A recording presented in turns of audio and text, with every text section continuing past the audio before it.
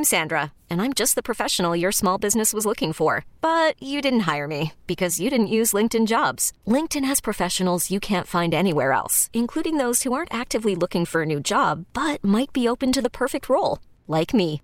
In a given month, over 70% of LinkedIn users don't visit other leading job sites. So if you're not looking on LinkedIn, you'll miss out on great candidates like Sandra. Start hiring professionals like a professional. Post your free job on linkedin.com/recommend today.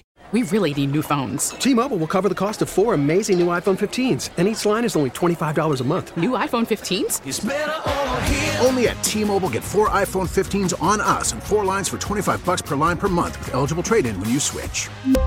Minimum of 4 lines for $25 per line per month with autopay discount using debit or bank account. $5 more per line without autopay, plus taxes and fees. Phone fee at 24 monthly bill credits for well-qualified customers. Contact us before canceling account to continue bill credits or credit stop and balance on required finance agreement due. $35 per line connection charge applies. See T-Mobile.com. Dom Giordano on Talk Radio 1210 WPHT.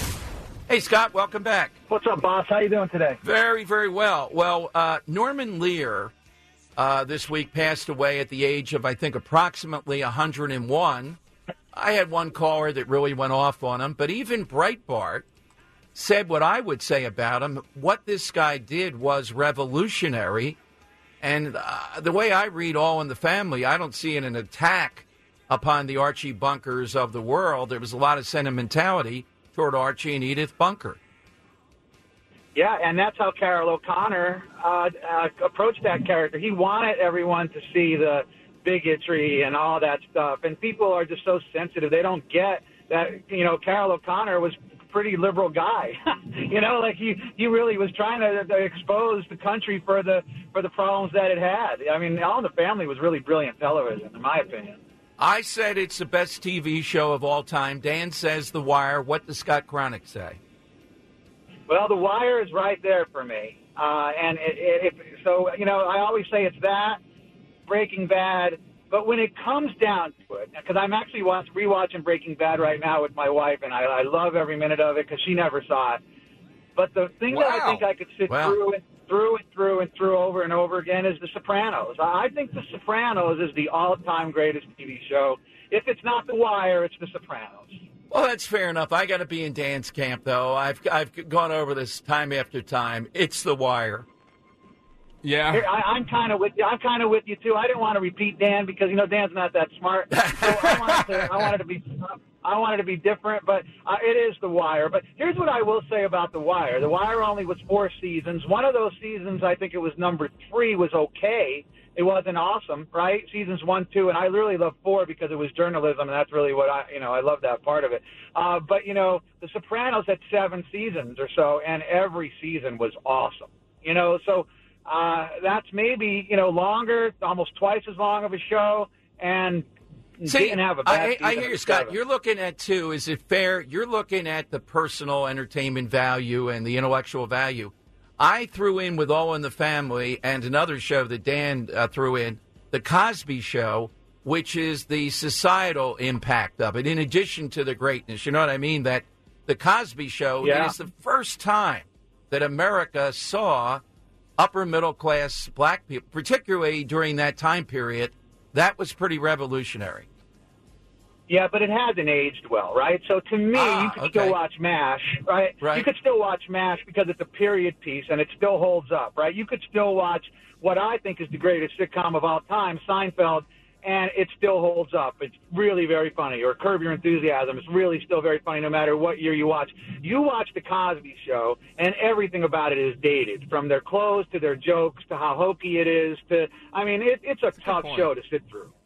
Well, right. Trying to continue it over a period of time, that is a benchmark when we look at greatness here.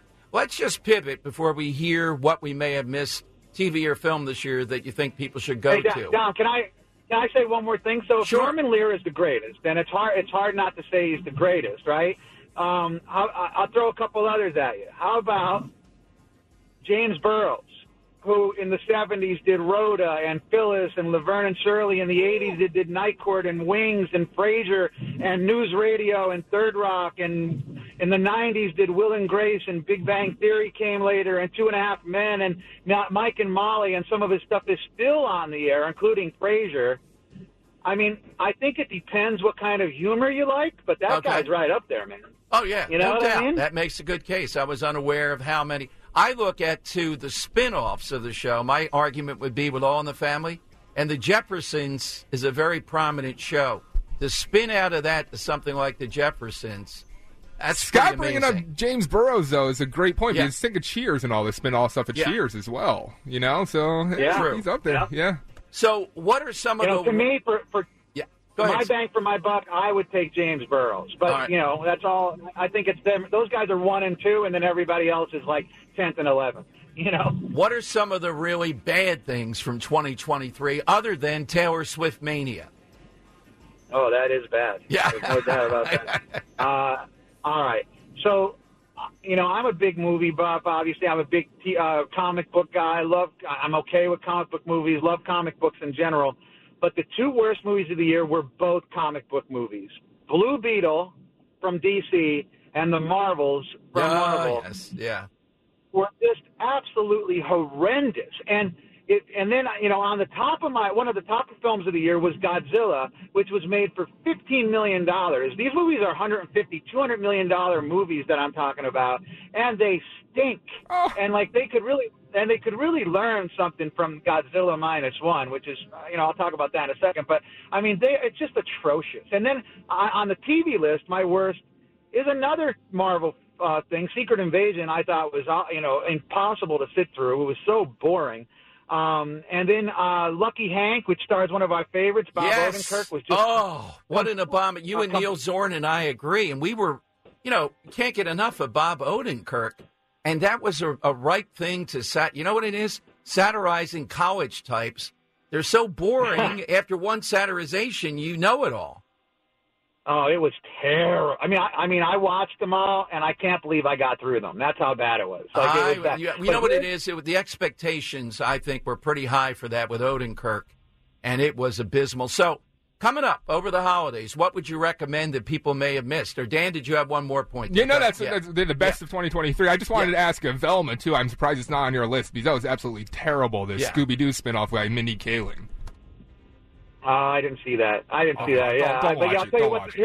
Here's my pick of the worst television show that I can remember. Are you ready? Yes. And it's only 2 episodes in, and I'm already telling you that it's the worst show maybe of you know, in the last few years. It's The Bookie on HBO. It's Sebastian Maniscalco. It is hard to believe that guy is so funny and can be so unfunny in movies and television. You have to watch it's brand new. I think there's 2 or 3 episodes. You have to watch it, Dom, just to see how bad television can be. It makes Lucky Hank entertaining. Well, I believe the guy is funny, too, but I don't know if he's $500 a ticket funny. That's my thing. Wow. No, he's not. He's not. But I'll tell you what, the show, and then the movie he made with Robert De Niro, that has to be on the list of worst movies of the year too. He's awful. He's awful. I think maybe it's the material he's picking, or he's grabbing the money, or whatever it is. But he's got to choose better, because I think he's funny and talented, but he hasn't shown it yet. So best stuff. What do we have for 2023? All right, so I already told you Godzilla -1. Not my favorite, but it's only 4 or 5 episodes in. I'm sorry, Godzilla -1, the movie, is, like I said, what other film studios in Hollywood should be emulating. It's a great monster story, but it's not about that. It's a real heartbreaker story set in post-World War II about a kamikaze pilot who didn't have the guts to be a kamikaze pilot, who encounters Godzilla along the way. I know it sounds ridiculous. It does sound pretty ridiculous, Scott. Got to say, kamikaze pilot Godzilla. Do it. I think it sounds great. Awesome. and because of that post-World War II scene, it's already in a post-apocalyptic setting, but Japan is already ravaged.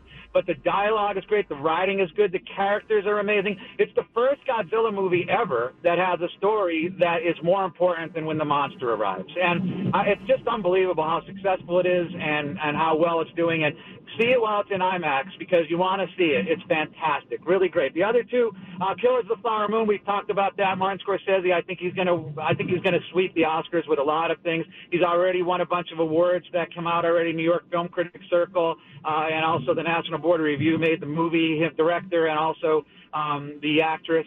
So I think that they're going to sweep up in the Oscars. And then a little weird one, Spider-Man Across the Universe. It's going to be the best animated film of the year, and it should be. It's just unbelievable. Whether you have kids or don't, it's just mind-blowing how good an animated movie could be. Good stuff. Where did we find all things Scott Cronick? Come see me at Tennessee Avenue Beer Hall.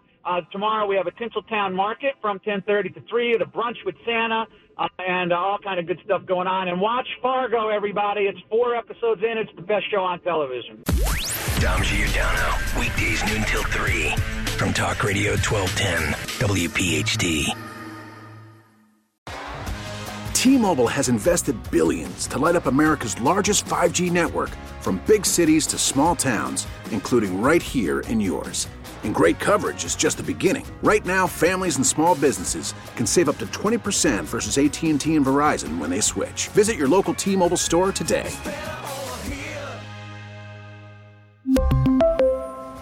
Plan savings with 3 lines of T-Mobile Essentials versus comparable available plans. Plan features and taxes and fees may vary. We get it. Attention spans just aren't what they used to be. Heads in social media and eyes on Netflix. But what do people do with their ears? Well, for one, they're listening to audio. Americans spend 4.4 hours with audio every day. Oh, and you want the proof? Well, you just sat through this ad that's now approaching 30 seconds. What could you say to a potential customer in 30 seconds? Let Odyssey put together a media plan tailor-made for your unique marketing needs. Advertise with Odyssey. Visit ads.odyssey.com.